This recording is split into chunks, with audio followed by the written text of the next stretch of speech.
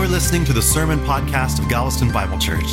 If you'd like to check out more resources or donate to this ministry, please visit galvestonbible.org. But mostly, from wherever you're listening, we hope that the Lord ministers to you through this week's message. All right, I'm going to ask you to turn your Bibles this morning to 1 Timothy chapter 4. 1 Timothy chapter 4, and we'll be looking at verses 6 through 10 today.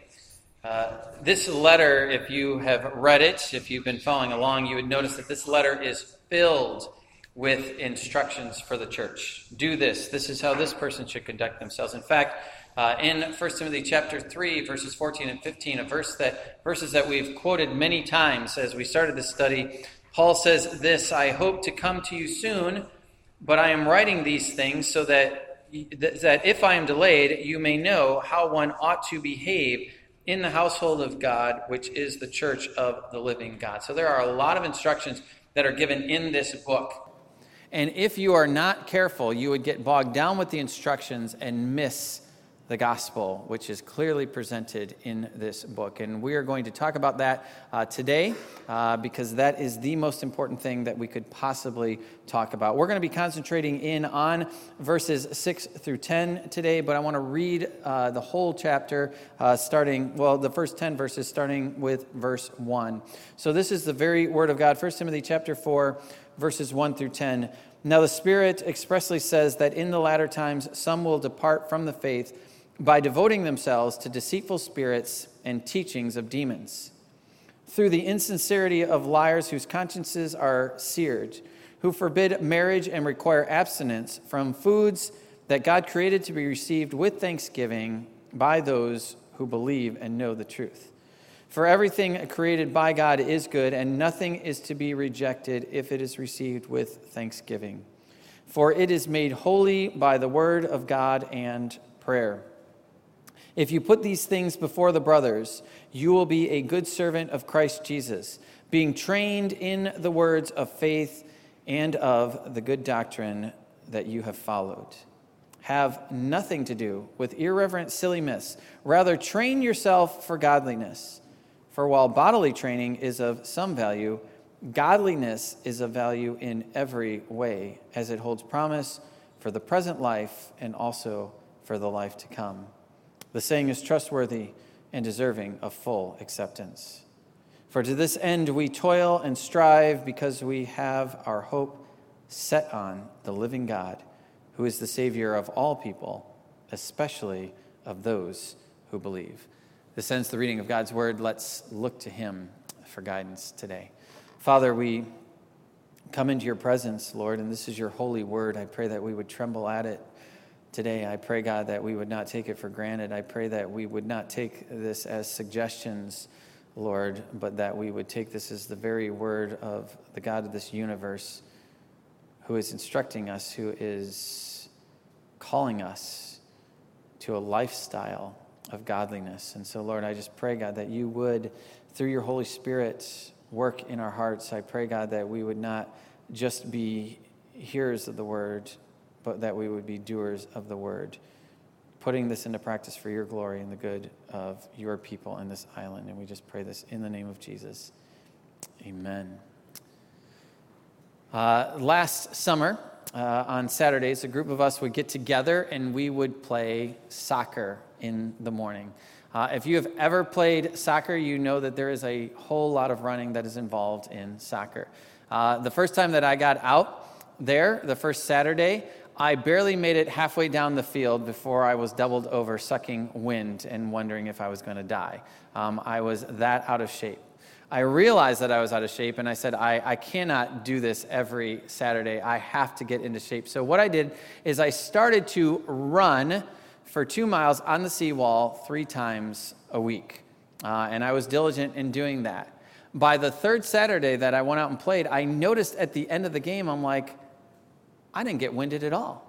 I did not get tired at all. I was running as hard as I ever was, and I was not winded. My discipline, my training had actually paid off. If you read Paul's letters, what you will see is that from time to time, Paul uses sports illustrations in his letters. He talks about runners. He talks about boxers. In our passage today, Paul wants to ensure that his dear friend Timothy is getting the proper nutrition and the proper training in spiritual matters. He begins our passage by saying this: if you put these things before the brothers, you will be a good servant of Christ Jesus. In other words, what he's saying is this: you will prove yourself to be a good servant of Jesus Christ if you are constantly putting before the people in your church the things that I am teaching you. Well, what are these things that Paul was teaching them? Well, it's the things that we've been talking about all along. Adherence to sound biblical doctrine and teaching. So much so that error or false teaching is quickly recognized and refuted, so that the truth is not maligned in any way, so that the truth is not watered down in any way, because the truth of the Word of God is the only thing that has the power to save. And so adherence to sound biblical teaching is absolutely essential.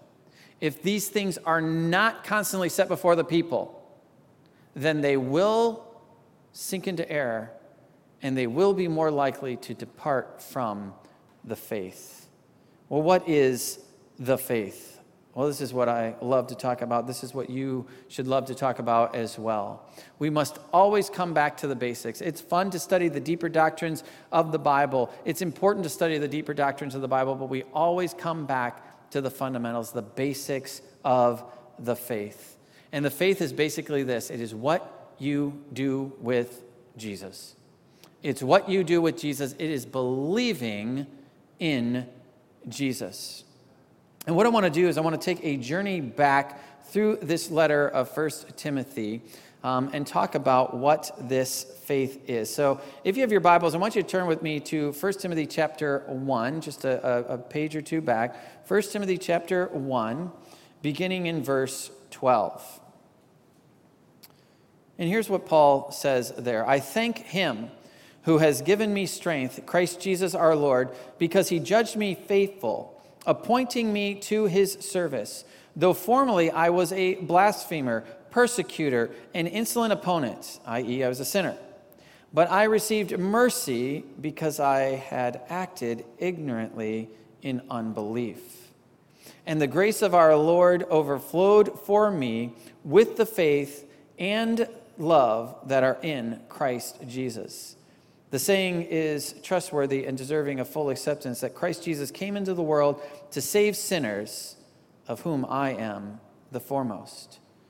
But I received mercy for this reason, that in me, as the foremost, Jesus Christ might display his perfect patience as an example to those who were to believe in him for eternal life.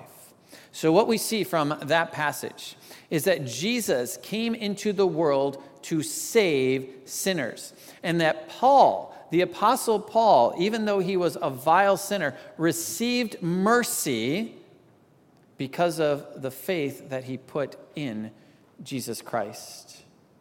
But this passage does not tell us how Jesus saves sinners. It just tells us that Jesus does save sinners.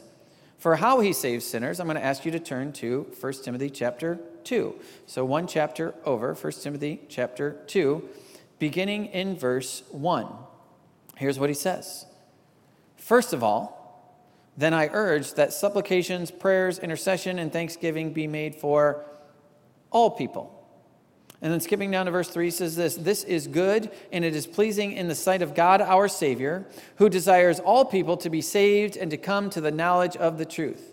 For there is one God, and there is one mediator between God and men, the man Christ Jesus, who gave himself as a ransom for all, which is the testimony given at the proper time. So how did Jesus save us? The answer that comes to us is that Jesus saved us by becoming a ransom, by giving his life as a ransom for us. The word ransom is a rich theological term describing the substitutionary death of Jesus on the cross. The word that Paul uses here for ransom does not simply mean to pay a price. I don't know if you've seen movies or heard about a ransom. It's just like we're demanding $1 million, just like I pay the $1 million, therefore I get this person back or whatever it is. That's not what it's talking about here. Christ did not merely pay the ransom to free us. Christ became the ransom to free us. He died our death. He bore our sins. He gave himself for us. This is the amazing truth of the Bible. I don't know if you've ever read the C.S. Lewis's book, The Lion, the Witch, and the Wardrobe, or seen the movie. There is a favorite part in that movie that I have. It's around this guy, this character by the name of Edmund. Edmund is one of a couple children that have found themselves in this mystical land of Narnia. And he hooks up with this evil woman, the White Witch. And he basically pledges allegiance to her. Somewhere during the course of the story, he realizes the error of his ways and kind of has this repentance where he comes into the camp of Aslan, the lion, the great lion who represents Jesus. And he confesses that he was wrong. And he is welcomed in. And all seems to be well until the White Witch comes calling for him one day. And the White Witch comes into the camp of Aslan, and everyone notices that she's there because they all hate her. They all know what she stands for. And she walks into the camp of Aslan, and she says this: "There is a traitor among you." And Aslan, knowing exactly what she's talking about and who she's talking about, steps forward and says, "His offense was not against you," implying that his offense was against Aslan, who represents Jesus once again. And the White Witch says to Aslan, "Have you forgotten the laws upon which Narnia was written? That every traitor belongs to me, and his blood is my property. His blood is my property. I own him. He is a traitor." And then the White Witch, turning to everyone, says this, that Aslan knows that unless I have blood, as the law prescribes, that all of Narnia will be overturned and perish in fire and water. And then pointing to Edmund, she says, "This boy will die on the stone table, as is tradition." And then looking at Aslan, she says, you dare not refuse me." And Aslan, knowing that she is right, calls her into a private meeting, into a tent. And they're in there for what seems like hours, and then finally they emerge. And Aslan announces, he says, the witch has renounced her claim on the blood of Edmund. And there is just a cheer from the crowd, yay! But is that it? That's the end of the story? No, there's more to it. How can they just ignore that law about the blood? How can it just be okay? It can't be. Well, what happened in that tent is that Aslan the lion and the White Witch struck a deal. Blood was required, and so blood would be offered, but it wouldn't be the blood of Edmund. It wouldn't be the blood of any of his siblings or anyone else that was in Narnia. It would be the blood of Aslan himself. Aslan would lay down his life so that Edmund would not have to. Aslan would die so that Edmund could be set free. Aslan would lay down his life as a ransom for Edmund. And this is exactly what Jesus has done for us. Our offense was not against Satan. The ransom, therefore, is not paid to Satan. Our offense was against God, and so the ransom is paid to God. And the law of the universe is this. The law that God set into motion was this, that the wages of sin is death.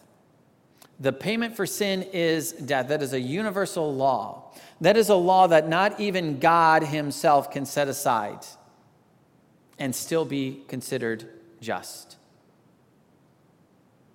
Man rebelled, Therefore, man has to pay the price for that. Blood is required from all those who rebel against a holy God.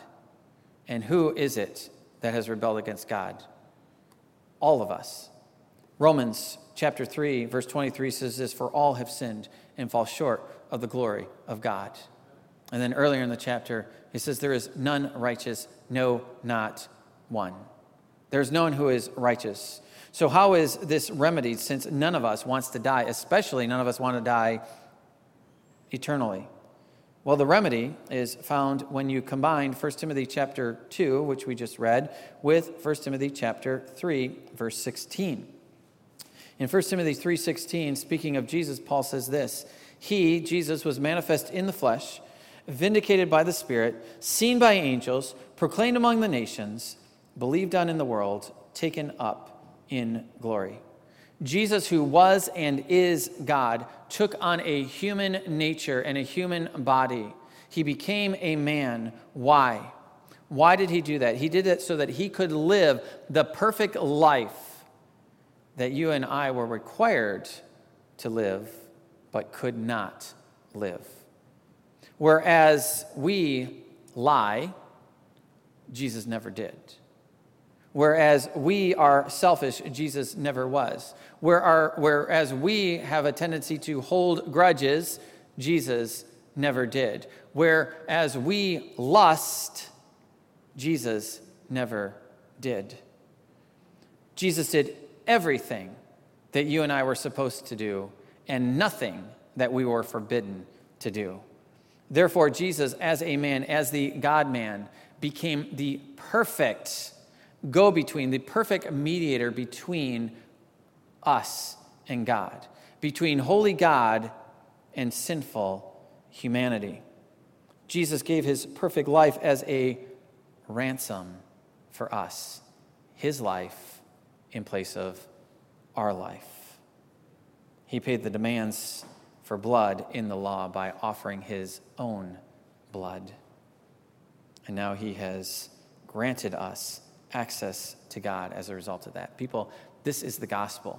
This is the gospel. There is no more important message that I can preach. There is no more important message than you can hear. There is no more important message that you can proclaim to your friends and your family members and your coworkers and your fellow students. There's no greater message than this. In fact, in our last verse in our passage, Paul says this, "For to this end we toil and strive, because we have our hope set on the living God, who is the Savior of all people, especially of those who believe." Now, I don't want to get hung up on that last phrase, especially those who believe, but I do want to address it just for a minute here, because there's some confusion here. What I think he's saying is this, that this is talking about the goodness of God, which really does extend to all of humanity, irregardless of your relationship with God. The word Savior that's used, yes, it means to save sin, but it can also mean preserver as well. And in a sense, there's a sense in which all of the people who are living today are being preserved currently from the wrath of God. But ultimately, only the people of God will be ultimately preserved from God's wrath.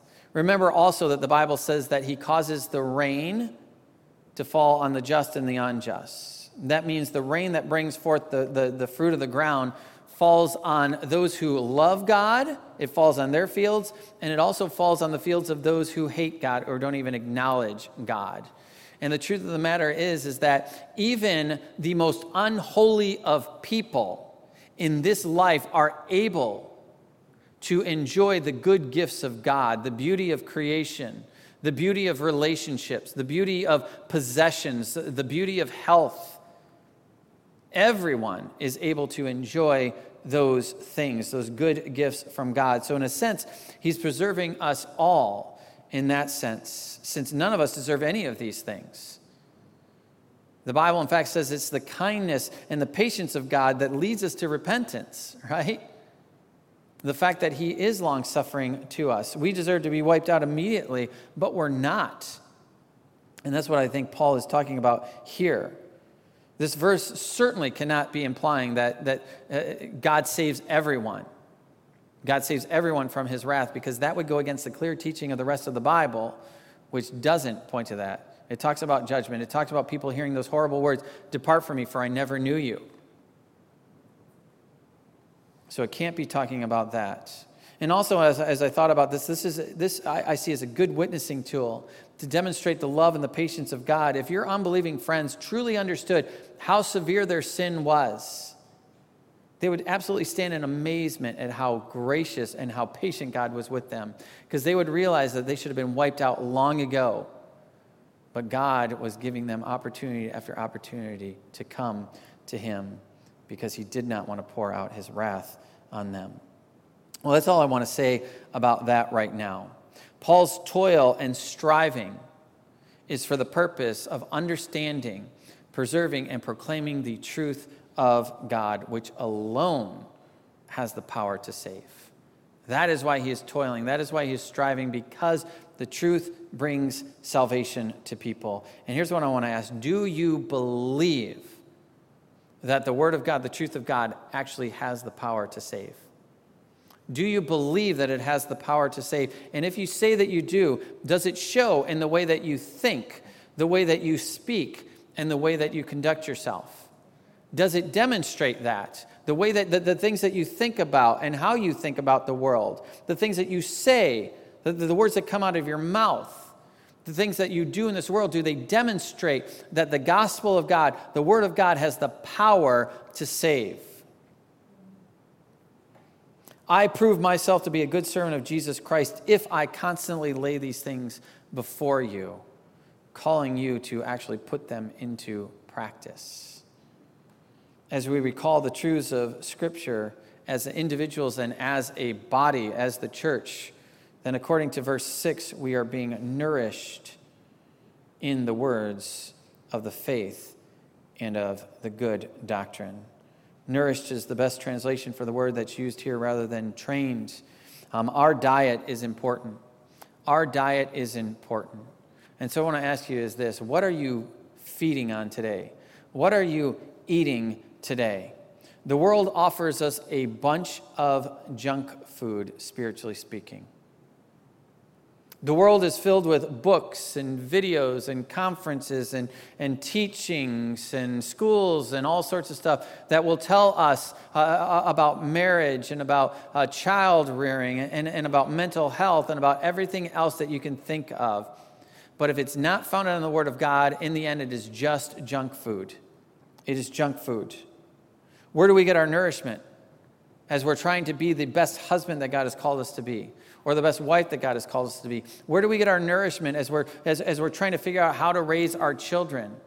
How do we get our nourishment? Where do we get our nourishment when the anxieties of this world are pressing in around us, and we're starting to become depressed and starting to lose hope? Where do we find our nourishment when we're dealing with those unreasonable people, even those hostile people? Where do we get our nourishment? We get it from the Word of God. It's no accident that our learning and applying the Word of God is often spoke of in the Word of God as eating, right? It's often spoken of as in terms of eating. According to Psalm 19, the Word of God is sweeter than honey, right? It's sweeter also than honey and the drippings of the honeycomb. In Jeremiah chapter 15, verse 16, the prophet said this: "Your words were found, and I ate them. And your words became to me the joy and delight of my heart." Peter refers to the Word of God as the milk, the basic milk. And the writer of Hebrews refers to it as the meat, the meat. And Jesus, quoting Moses in Deuteronomy chapter 8, said this: "Man shall not live by bread alone, but by every word that comes out of the mouth of God." This is your daily food. And here's what I want you to, you may not realize this, but every waking moment of the day, you are feeding on something. You are eating something. Every waking moment of the day. And if it's not the truth of the Word of God, then it's the junk food of the world. If you're not feeding on the Word of God, if you're not taking every thought captive to obey Christ, then you are feeding on the junk food of the world. And this junk food comes in many, many different forms. First of all, it comes in the form of entertainment. As the world tells us, as the world defines what is truly entertaining or funny. It comes in the form of advice, as the world claims to know what is the truth. It comes in the form of morality, as the world claims to know what is right and what is wrong. We will define what is right and what is wrong for you. It comes even in the form of beauty, as the world claims to define what beauty is, what inner beauty is, and what outer beauty is. Through the TV and the internet and social media and the people that you hang around with, we are feeding all day long. When you sit in front of the TV, what you are basically saying is, teach me. Teach me. Teach me about relationships. Teach me how to interact with people. Tell me what's right. Tell me what's wrong. Tell me how I should conduct myself around my girlfriend or my boyfriend. Tell me how I should treat someone if they wrong me. Teach me. That's what we are doing. And so I ask you again, what are you feeding on throughout the morning and the evening? Well, Paul in Philippians 4:8 urges us with these words. He says this, finally, brothers, whatever is true, whatever is honorable, whatever is just, whatever is pure, whatever is lovely, whatever is commendable, if there's any excellence, if there's anything worthy of praise, think about these things. Feed on these things. Have a steady diet of truth and noble things and just things and pure things. Well, going along with the athletic theme here, Paul begins to talk about training. He just talked about nourishment in verse 6, and now in verses 7 and 8, he talks about spiritual training. And he says this, have nothing to do with irreverent silliness, but rather train yourself for godliness. For while bodily training is of some value, godliness is of value in every way, as it holds promise for the present life and also for the life to come. The Greek word that is used for training here is gymnazo, and it's the word from which we get our English word gymnasium. Okay, what do you do in a gymnasium? You train. And the idea is that of the Greek athletes who would train for the Olympic Games or would train for the sporting events. And what they would do is they would be careful in what they ate. They would discipline themselves to make sure that they ate the right things so that their bodies were not worn down. And then they would be careful to discipline themselves for the purpose of training, making sure that they're working out the muscle groups that they need to work out in order to compete in whatever event that they would be competing in. Why? Because they wanted to excel. They wanted to win. They didn't want to take second place. They didn't want to just say, oh yeah, I competed. They wanted to say, I won. I excelled. I was better than everyone. If you have your Bibles, I'm going to ask you to turn to 1 Corinthians chapter 9, or you can just listen. 1 Corinthians chapter 9, Paul employs a similar athletic illustration as we have in our passage right now. 1 Corinthians chapter 9, beginning in verse 24, he says this, do you not know that in a race all the runners run, but only one receives the prize? So run that you may obtain it. Every athlete exercises self-control in all things. They do it to receive a perishable wreath, but we an imperishable. Talking about, going back to our passage in 1 Timothy, value in this life and in the life to come.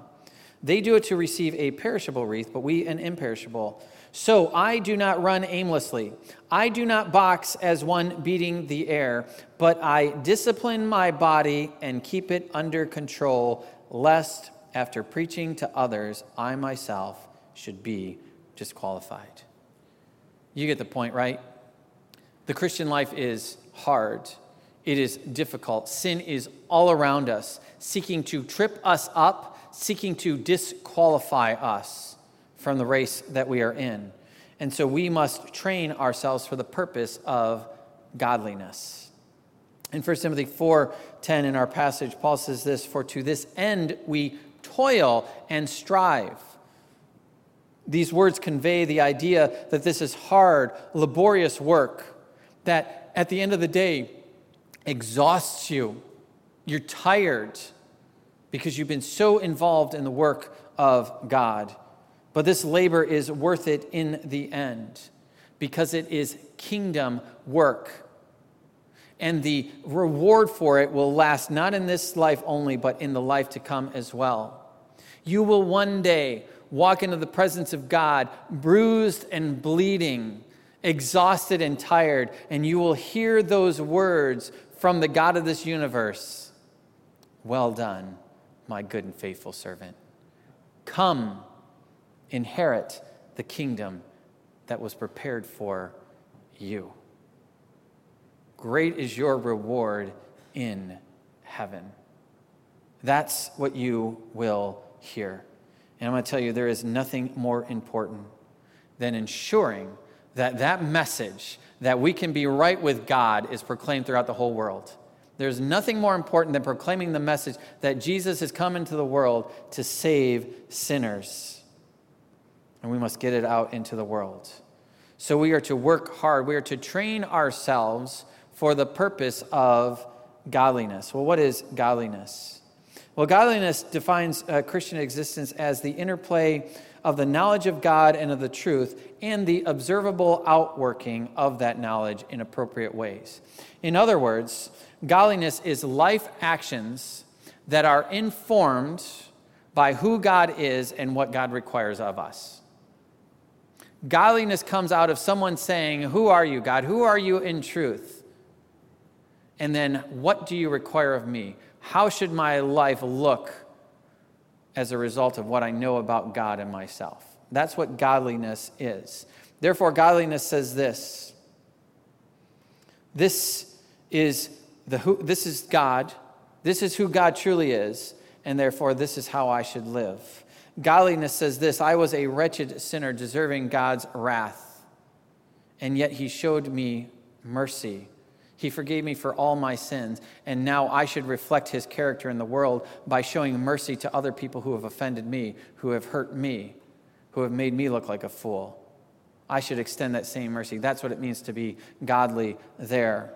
Godliness says, although Jesus was rich, he became poor so that we could become rich in him. God met my physical and my spiritual needs. Therefore, I should abandon my life to meet the physical and spiritual needs of those around me by giving of them my material possessions and also giving them the gospel of Jesus Christ.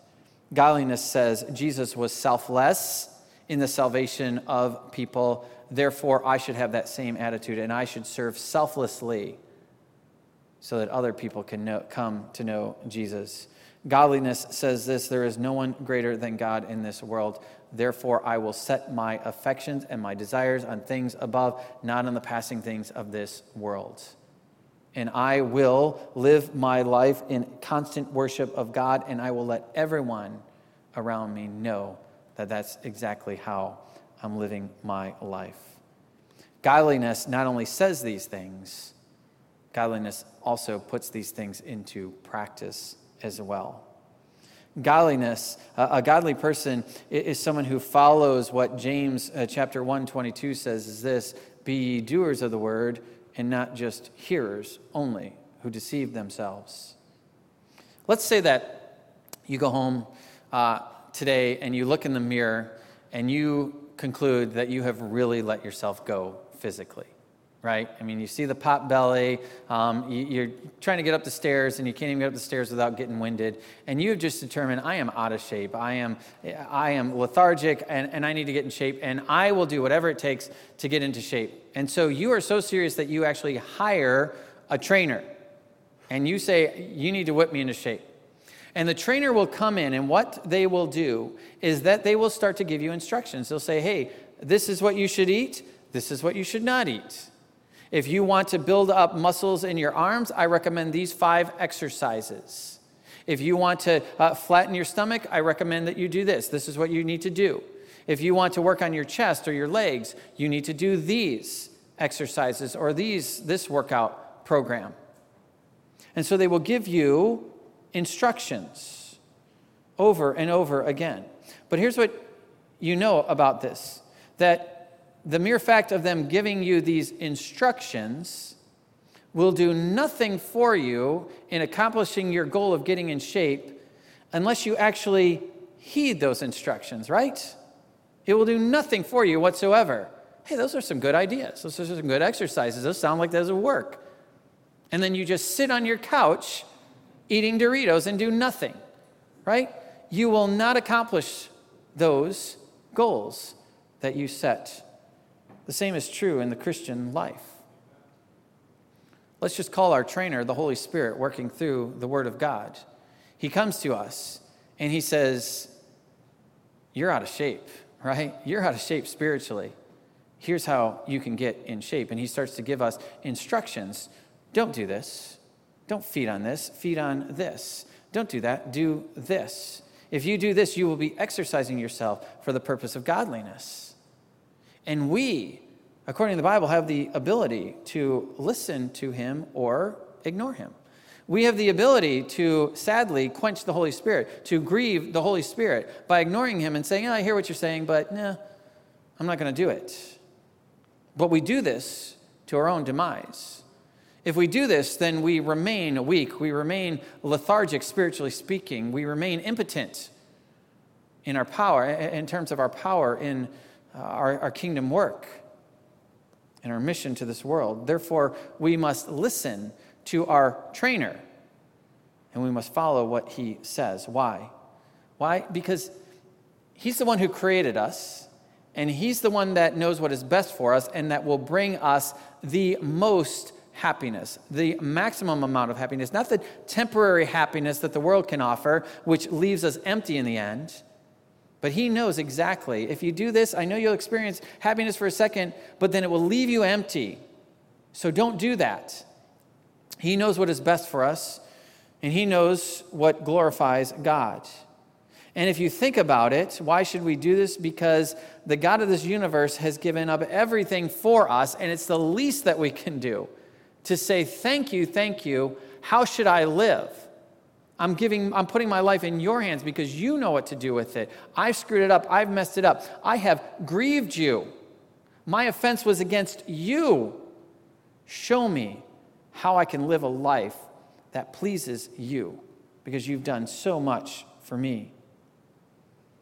And we do this because as Christians, if we are truly denying ourselves, if we are truly taking up our cross and following him, then what we have done is we have placed all of our hope on the living God and the promises that he offers us. We have placed all of our hope on that. We have said the world can't do it. I'm placing everything, all of my hope on God. We're placing all of our hope in the fact that he is who he says he is and that he will do what he says he will do. We're placing all of our hope in the fact that if we lose everything in this world, if we give up everything in this world, that we have a home waiting for us and we'll get it all back and more. And that what we get in heaven will never perish, will never go away. We're placing all of our hope on the promises that the sufferings of this present time are not worth comparing to the glory that's to be revealed to us in the end. We're placing all of our hope on the fact that though this outer man is decaying through disease, through old age or whatever it may be, that our inner man is being renewed day by day. And that even though we may die, we will live again. We will rise again. And that Jesus will one day take us to be where he is. And we will live with him forever and ever. That's what we're placing our hope in. Our hope is on the living God. And Paul and the countless missionaries that came after him up to our present day, who gave up everything to follow Jesus, were placing their hope on the living God who is the Savior of the world. So let me ask you this question as we close. And please don't ignore it and say, oh, that's what a pastor is supposed to ask. Seriously, ask yourself this question. Think about it today. Think about it this week. Where is your hope? Where's your hope? Is your hope in money or material possessions? Your job? Is your hope in your house or other material possessions? Is your hope in a relationship that you have? If your hope is in anything other than the living God, then you will be let down in a major way. Houses come and go. Money comes and goes. Relationships even come and go. They're either separated because of sin or separated because of death. Our hope must be on the living God. The psalmist said, hope in God. Paul said in 1 Corinthians 13, now remains these three: faith, hope, and love. And then in Romans chapter 5, verses 1 through 5, here's what Paul said. Therefore, since we have been justified by faith, we have peace with God through our Lord Jesus Christ. We're not enemies of God anymore. We're at peace with God. Through him, we also have obtained access by faith into this grace in which we stand, and we rejoice in hope of the glory of God. And not only that, but we rejoice in our suffering, knowing that suffering produces endurance, and endurance produces character, and character produces hope. And hope does not put us to shame, because God's love has been poured out into our hearts through the Holy Spirit who has been given to us. That's where our hope is. Our hope is in God.